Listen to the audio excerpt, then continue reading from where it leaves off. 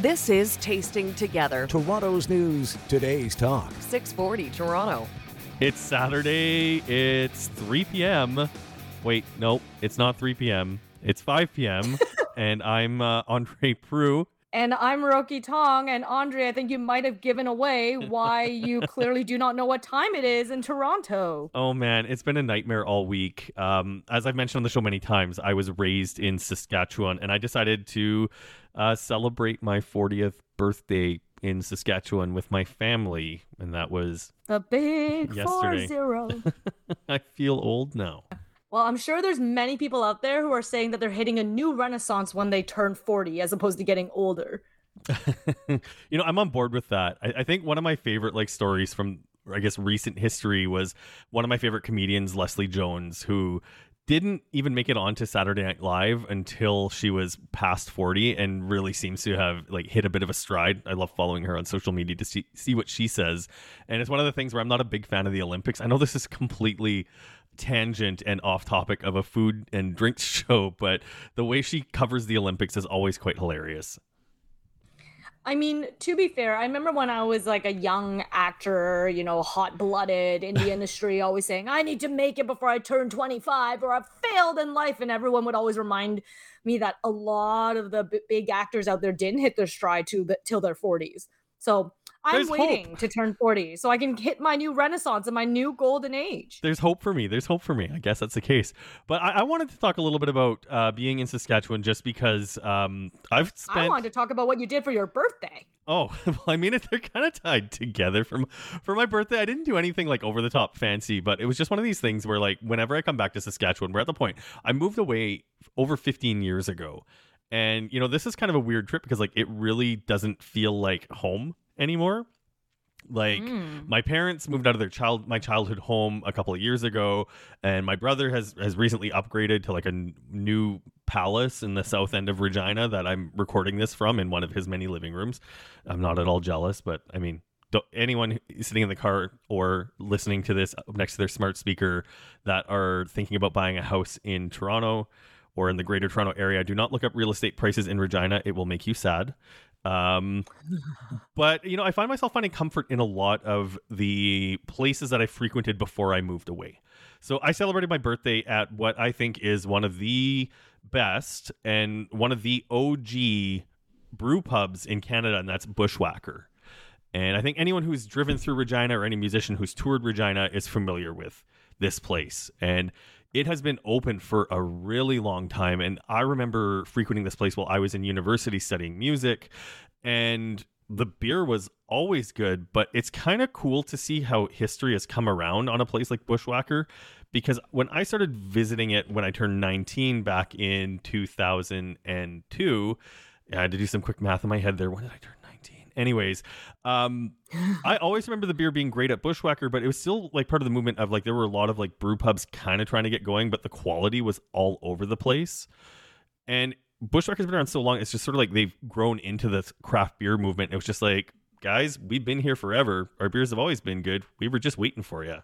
I wonder if a lot of the very, very OG craft brewery places never even it wasn't a movement as much as, hey, we just make beer and it's delicious, and you just when whoever's local to that city or region just knows them as the local place that makes a unique beer.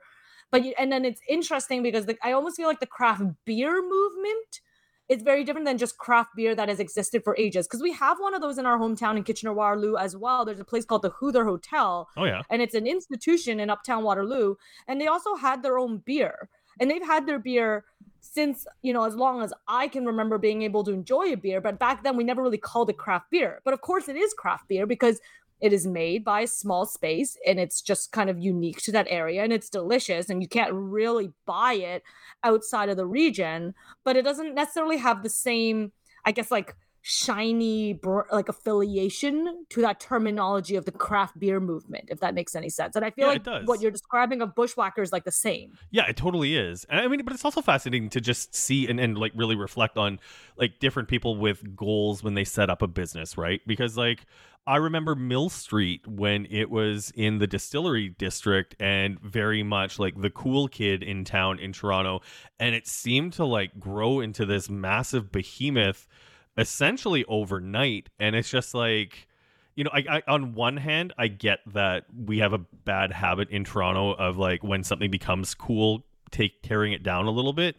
But, Mill Street grew well past what I think most people would consider craft beer so fast. It's like, I don't even know if it has enough of a following to have that nostalgia factor from when it was small, Interesting. It almost reminds me of a conversation that we once had about the size of craft breweries, and like me describing how certain craft breweries I wouldn't even call craft microbrewery size, and you argue that it still was. But I think I think what I'm coming to the conclusion of all this is that you should bring me back some Bushwhacker, because as a craft beer lover, I want to have some. I will do that. You can't tell me all these nice things without actually bringing it back. And I haven't stepped foot in Saskatchewan, not even Regina, Saskatchewan since, yes, true, come someday, but I haven't stepped foot since I was 13. So I know nothing about Saskatchewan anymore. But you have to tell me what else you've been enjoying while at home with your family. Well, the other one that I don't think a lot of people know about is we've talked about the regionality of pizza on this show before, and whether or not Toronto really has its signature style of pizza, because there's so many regions that do. And I know I've talked a little bit about prairie style pizza, but it bears repeating. I was actually just reminiscing about this because there was back in 2015. So like, oh my gosh, it's almost 10 years ago now. There was a shop in Toronto called Pizza Thick that had opened up, and it prided itself on making Regina style pizza. Now, what is Regina style pizza, you may ask? It is pizza that is so flat you can still see it a week later if it ran down the street. I don't even know what to say to that. Like, that's such a good bad joke. But I mean, oh my gosh. Yes, okay, you can see your dog run away for 3 days. That's what it's like being out here.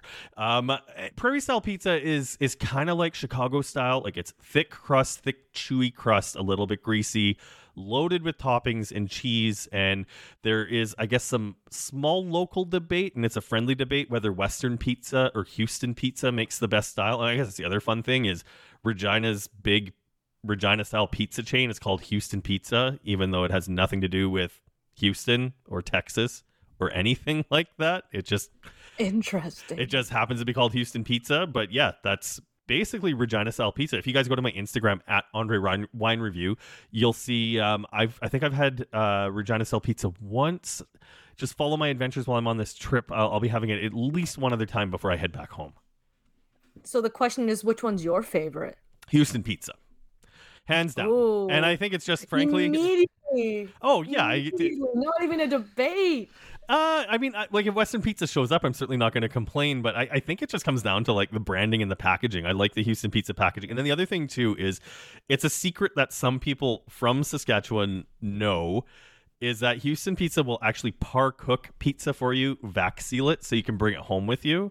My last time home from Saskatchewan back in 2021, I brought 2 all-dressed pizzas, which is the signature of Houston Pizza, par cooked, to share with some friends, and I'm not going to be doing that again because even though it's I was waiting for you to tell me that you were also going to bring me back pizza to enjoy with Bushwhacker beer, but it just doesn't travel well. The beer travels well. Oh, and here's another fun thing about the Bushwhacker beer is the way they sell it in bulk is it comes in a 2-liter plastic pop bottle.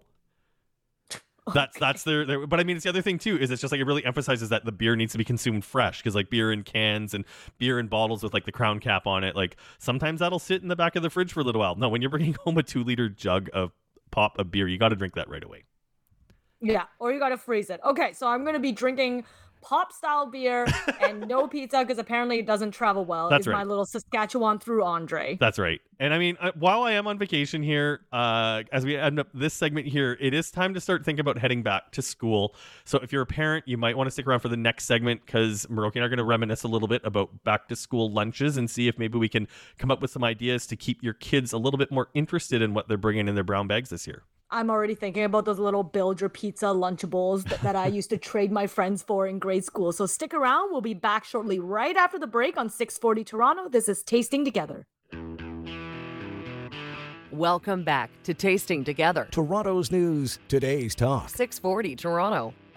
Here on Tasting Together, I'm Miroki Tong, along with my co-host Andre Proulx, want to dive into this segment to explore what kids are going to be putting in their lunches this September. And I actually have no clue, Andre. I have no clue.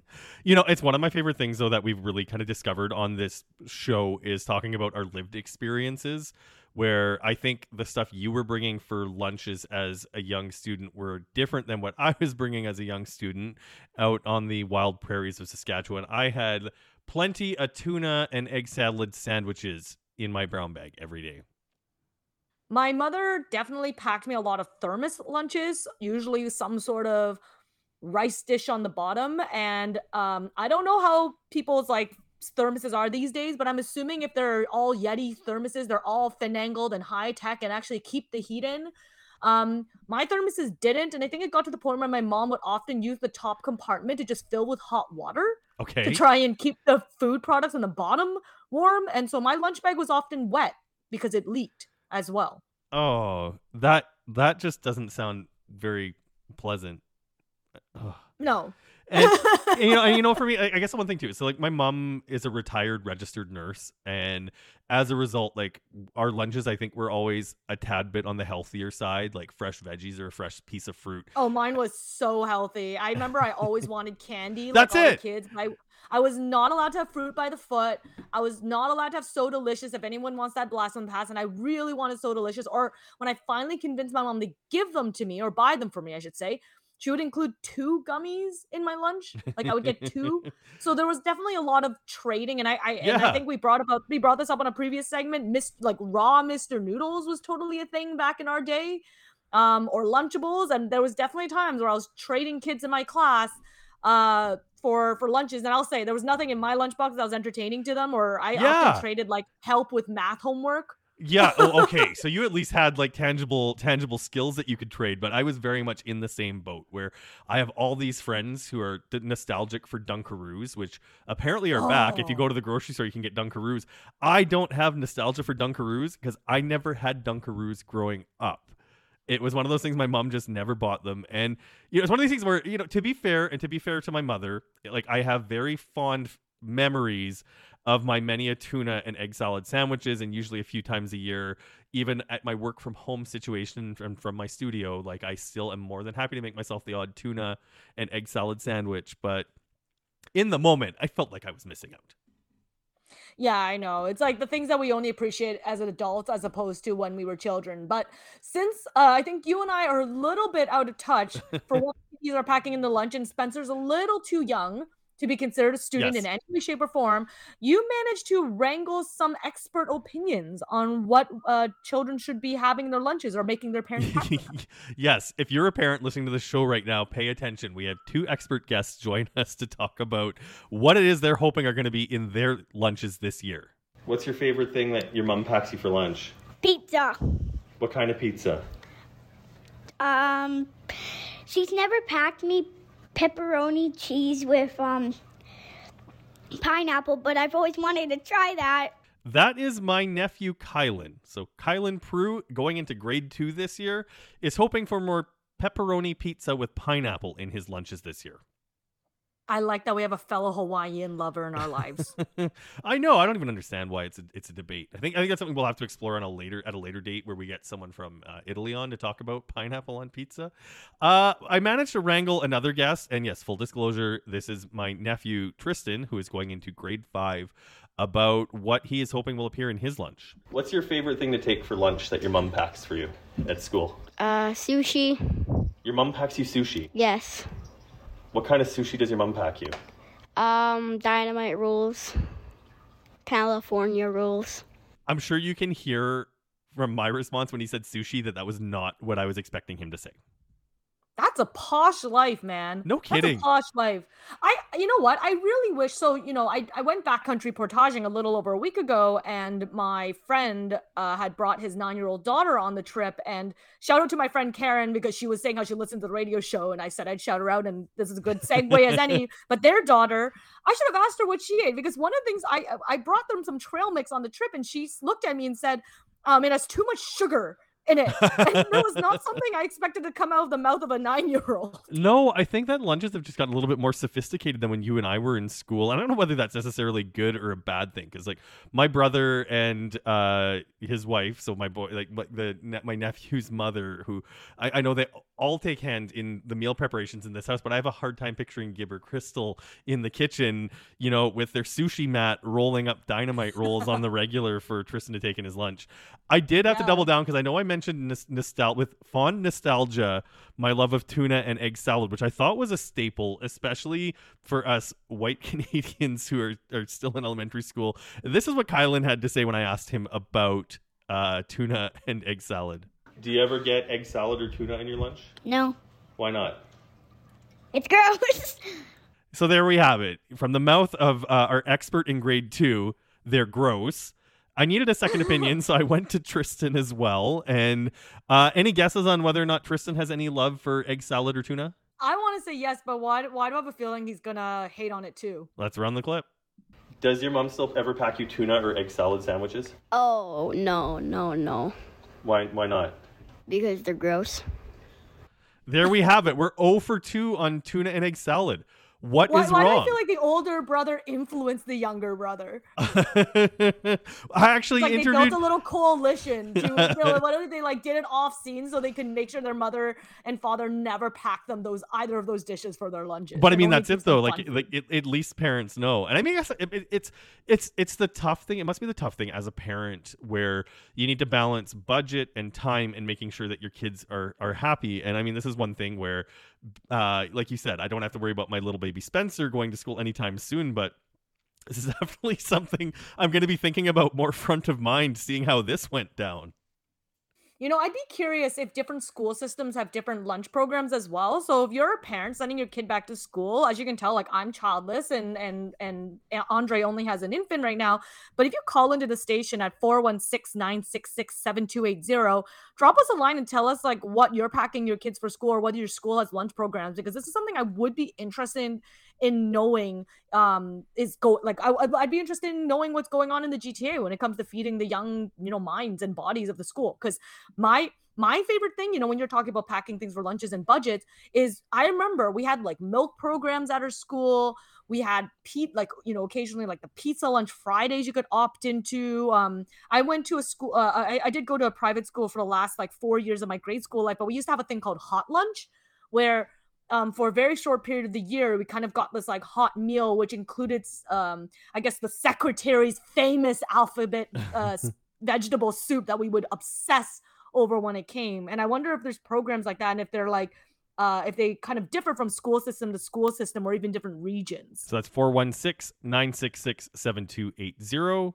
416-966-7280. I am right there with you. I'm curious about what the parents of today are bringing and helping their kids connect with healthy and delicious foods while they're getting ready for school. And who knows, maybe we'll learn something if someone gives us a call and fills us in with what's going on. Because like I have just sad memories of the high school I went to in Regina that I believe at one point had something of a cafeteria, but it was just a row of vending machines. So plenty of choice of Ruffles plain chips, but we did have an ice cream machine. So ice cream sandwiches, I think, were 50 cents or something. Oh, man. As we said in the last segment, I'm old. I think we had a $2 French fry plate, which is full of nutrition. But, I guess when you're 13 or 14 and your metabolism is rampant, it doesn't matter as much. All right.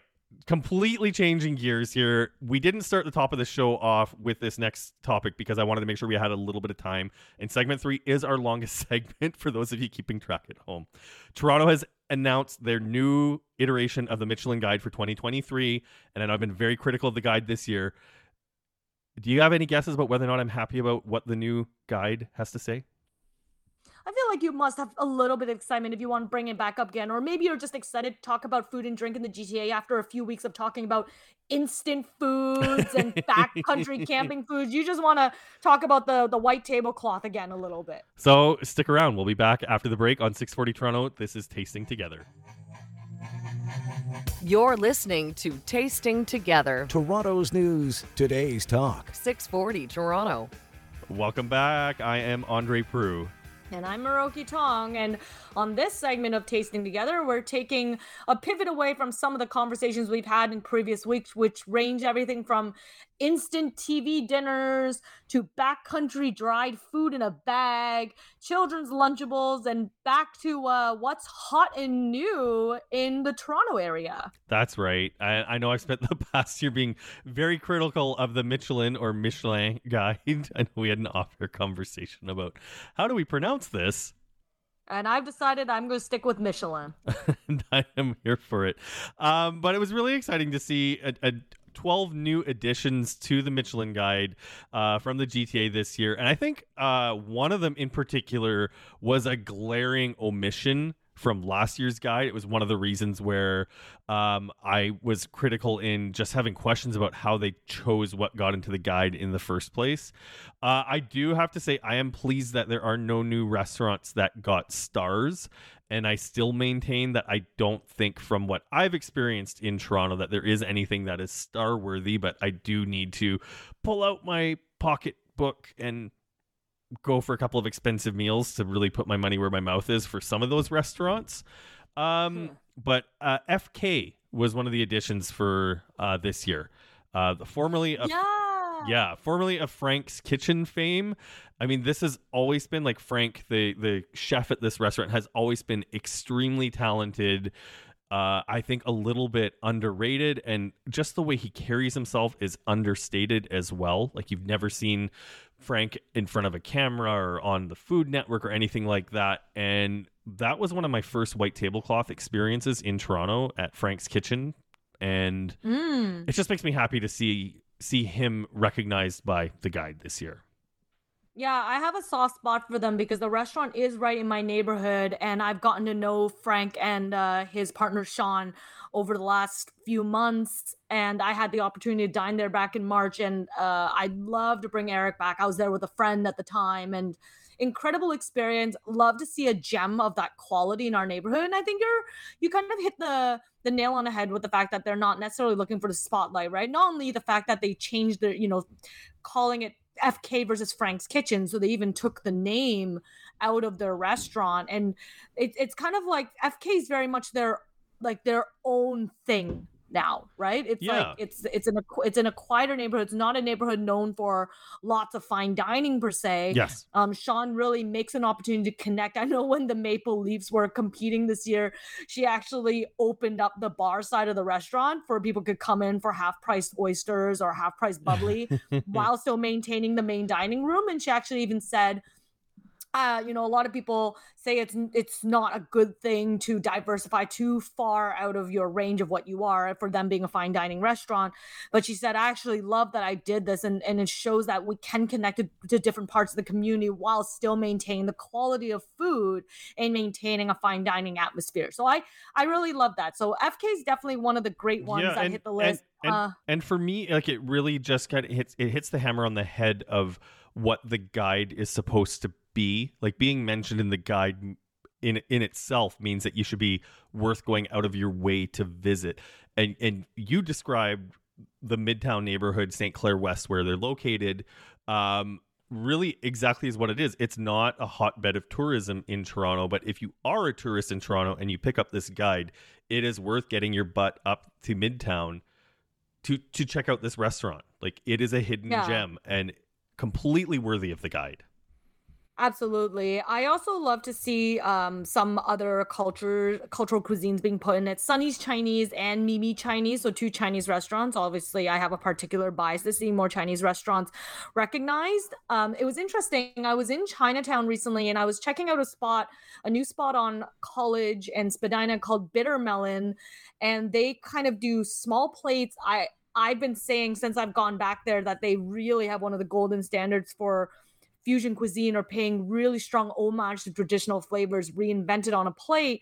But one of the things I spoke to the manager about was just how there's such a perception of what Chinese cuisine should be like. And a lot of it's like, should be big portions, very cheap. And I'm pretty sure I've not stepped foot in Mimi Chinese yet myself, but I know it's the opposite of that. It's very fine dining. It's quite pricey. I think it's even hard to get a reservation in there these days, but I've from the folks that I know who work there, the food is exceptional. And I just love that it got that shout out in the Michelin Guide. And Sonny's Chinese, another on my hit list that I need to get to as well, in Kensington Market, out of all places. And I've heard nothing but the most incredible food coming out of there. So those are two other solid recommendations that Michelin put into their guide that I'm here for. Well, I want to make a pledge for you and I on the air for all the listeners to hear is I'm taking a look at the photos that were included in the announcement in the release from Michelin, and the steamed fish from Mimi Chinese just has me salivating. It's one of my favorite beautiful, simple Chinese dishes that just when it's really well executed can be transcendent. So I think when I get back and settled in, you and I need to head to Mimi Chinese so you can help walk me through the menu and give your own stamp of approval as to how great this food is.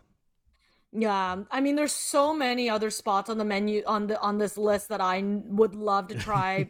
BB's cuisine, which is Filipino, and I actually didn't realize that Chef Nui Regular had another restaurant called Keen for a kind of like royal Thai cuisine. I love pie in Toronto, so if it's anything like pie, but perhaps even like more elegant fare, I'm absolutely here for it. But it's interesting, since we're talking about the Michelin Guide in restaurants that were missed and now have finally made it on, when I scrolled to the bottom of the list, I couldn't help but already have opinions on restaurants that have missed the list yet again that should be on the list. Anyone that you want to shout out in particular? Well, I just took my partner Eric to Richmond Station for a super belated birthday. I'd agree with that completely. And it was funny because literally as we were sitting in the restaurant, Eric looks across the table at me and goes, "Were they on the Michelin Guide?" And of course, I immediately pull up my phone to look. And the first article that appears is great restaurants that were missed by the Michelin Guide. So there is still room for some more filler in the guide, but hopefully it continues to get better as the years progress and it continues to become an institution in Toronto. I was pleased to see Vela on the list. It's a restaurant that's been on my list of places to check out for quite some time, just because I know that they have a really, really great wine list. It's actually kind of funny to see them in the Michelin Guide because if I see a place with a great wine list, the food to me is kind of inconsequential. And I know we joke that sometimes I turn into a little bit of an Edgar McSnob on the fourth segment of this show, but that is completely the reason why it's been on my list. But after seeing it in the guide, I had to pull out the menu and be like, oh, this looks really great. I think there must be more to this place than just its really great wine list. Well, Vela is pretty new as well, is it not? It's only within the last couple of years. I think that was what surprised me more than anything else, is that I don't really know how many years a restaurant needs to be in business before it qualifies for the Michelin Guide. But that was probably one of the biggest things that surprised me. Like when I spoke about Bitter Melon, they're a fairly new restaurant as well, and they have some incredible food. And I'm surprised that doesn't hit it. And maybe for a restaurant that's a bit more established, like Chef Nick Liu's Die Low, like I think that's another one that might have been missed, but perhaps we're splitting hairs at this point. No, I actually don't think we are at all. Like that's another one where just like FK, like the FK was the first one for me when I saw that wasn't in the list, and then seeing a place like Don Alfonso actually get a star, and it's just like 10 times out of 10 I would go to FK before Don Alfonso, regardless of it being in Casa Loma. Hearing that Nick Liu is not in the Michelin Guide as well is a glaring omission. So good job, Miroki. I went into the segment hoping to have nice things to say about like the new additions to the guide, but you've managed to turn me around full circle and once again point out that the guide is still glaringly missing some other really great restaurants in Toronto that probably should be celebrated in the guide. I think maybe what it says more than anything else is that we just have such an incredible diversity and so many options of amazing cuisine from all tiers, like from kind of the hole in the wall in Kensington Market all the way up to white tablecloth dining that's available in Toronto. And how lucky are we, and just no list is ever going to be able to capture it all. except Tasting Together, heard 5 o'clock on Saturday on 640 Toronto. Coming up. Oh my God, I love that. Coming up after the break, Danny Longo actually brought some really good questions off the air, and we're going to turn on the microphone to see what you and I think about accessories, gadgets, what you need to have on your bar cart. Yeah, do you put a cozy over your beer, or do you use the wine icicle, or are you one of those people who put ice cubes in your wine? And that's Miroki's snob hat coming out. Stick around. We're here to discuss all those little gadgets with you on 640 Toronto. This is Tasting Together. Welcome back to Tasting Together. Toronto's news, today's talk. 640 Toronto. Welcome back to Tasting Together. It is a time of the show where we are joined by Global Newsroom's Danny Longo. How's it going, Danny? Very good, thank you. How are you? Well, Danny, I'm having some travel envy because it sounds like you went on a wee road trip to a place that I've talked several years now about going back, and it's been a while since I've been there. So, Danny, you headed out west to Lake Erie North Shore. That is right. Yeah, I finally got a chance to visit. I've been meaning to go for years now.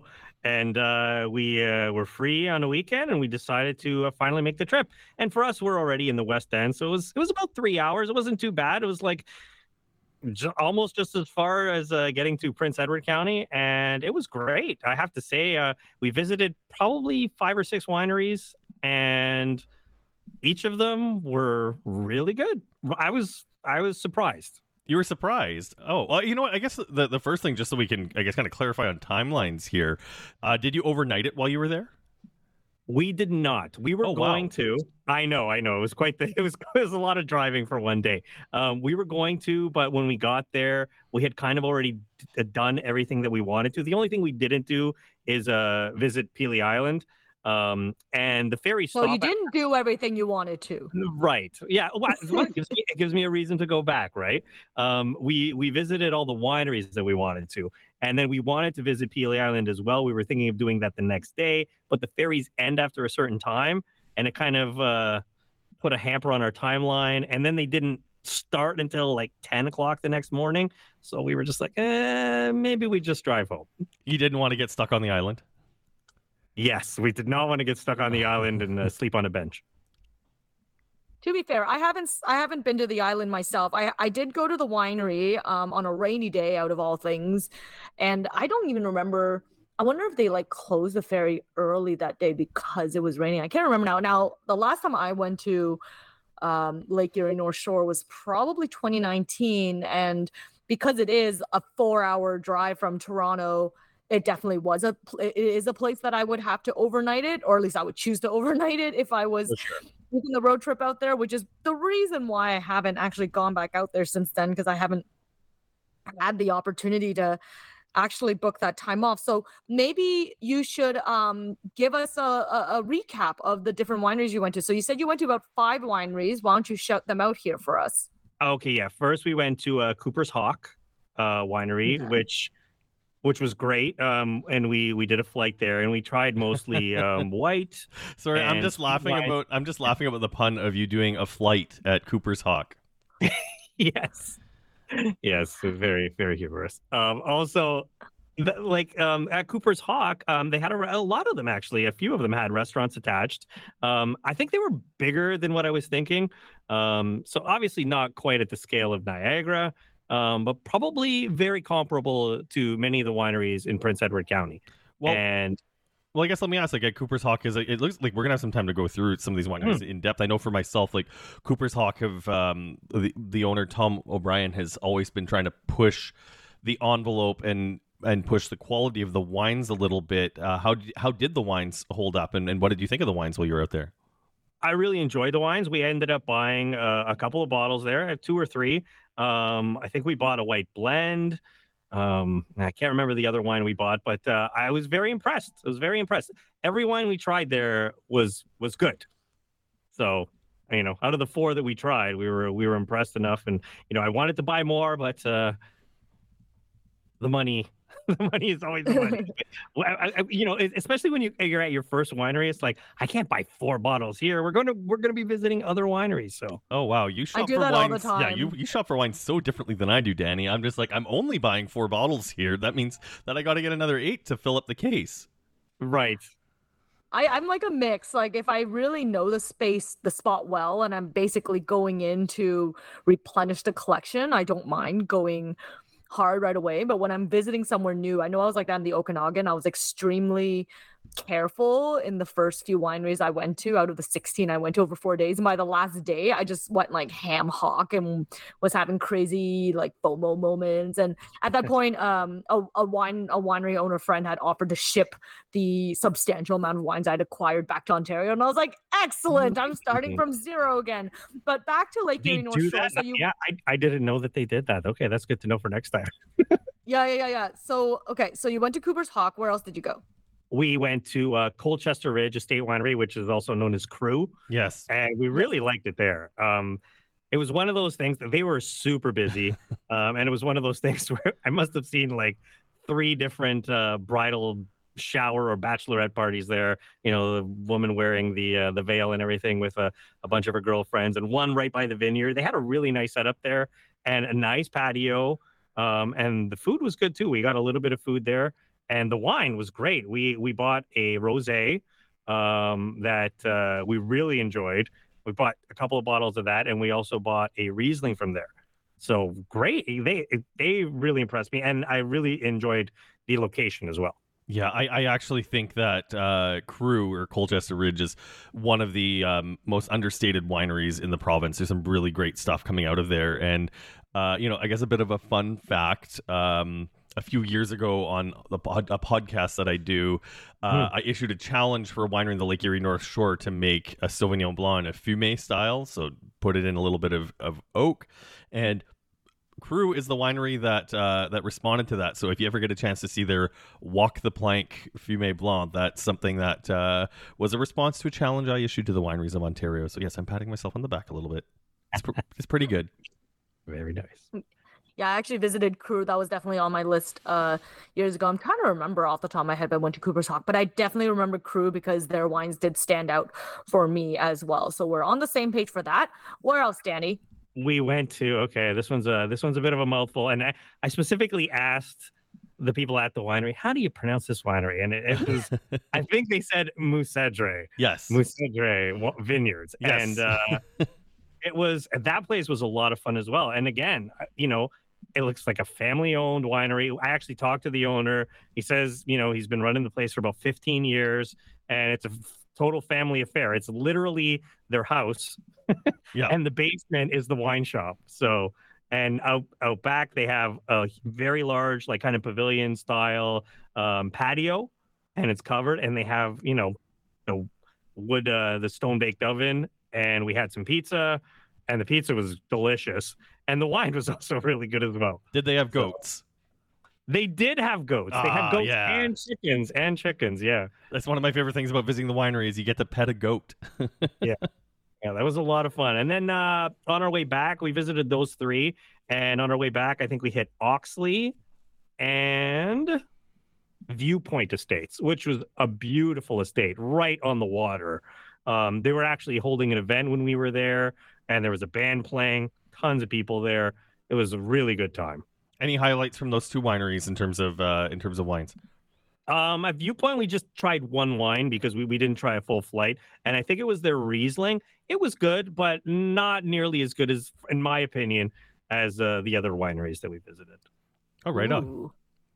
Yeah. Interesting. Man, I'm really happy that you give the shout out to Musedre. I mean, it's one of the things a lot of people don't think about is if you look at the geography of the Lake Erie North Shore, it's a little bit further south than even what we get in Niagara. So the summers get a little bit warmer than in Niagara. So if you're someone who has more of a taste for warmer climate wines, if your go-to is California or Italy, you're still going to get nice balance with acid, but in general, the Lake Erie North Shore gets a little bit more ripeness in their red wines. So when you're looking at things like their Cabernet Sauvignon or Meritage or Syrah that some of the wineries are making out there, you're really getting a little bit more of that like overstated, I don't want to say like jamminess, but just like, riper fruit flavors, stuff that's a little bit less elegant than what you might find in Niagara, and I say that in a good way. I was just going to say really quickly that the cool thing was, I picked up a little pamphlet for the region. They call it Epic Wine Country. And, there was 15 wineries in the region that at least were advertising. I'm sure there's some more smaller ones. But, we only visited, almost half of them. So definitely something, especially if you're overnighting, you could realistically visit every single one of these places. Challenge Yeah, but you're accepted. ignoring all the breweries. Oh, yeah, there's more to drink out there. Yeah, it is interesting because I remember when I went out there years ago, I never actually looked at the geography, and a lot of emerging regions in Ontario outside of Niagara tend to be even more cool climate, even cooler than Prince Edward County, which is already quite cool, right? Like Lake Huron or up in Georgian Bay. So Lake Erie North Shore, it was a diversion from that, which I didn't quite expect. And I really want to go back now that I have more wine knowledge and just experience it all again. I couldn't agree more. Well, it sounds like Danny jumped the gun on the epic road trip that we were all planning on taking together to Lake Erie North Shore, but that just means that Andre and I are going to have to play catch up down the line. That sounds great to me. And this has been another episode of Tasting Together, heard Saturdays at 5 o'clock on 640 Toronto. Stick around for next week. Cheers!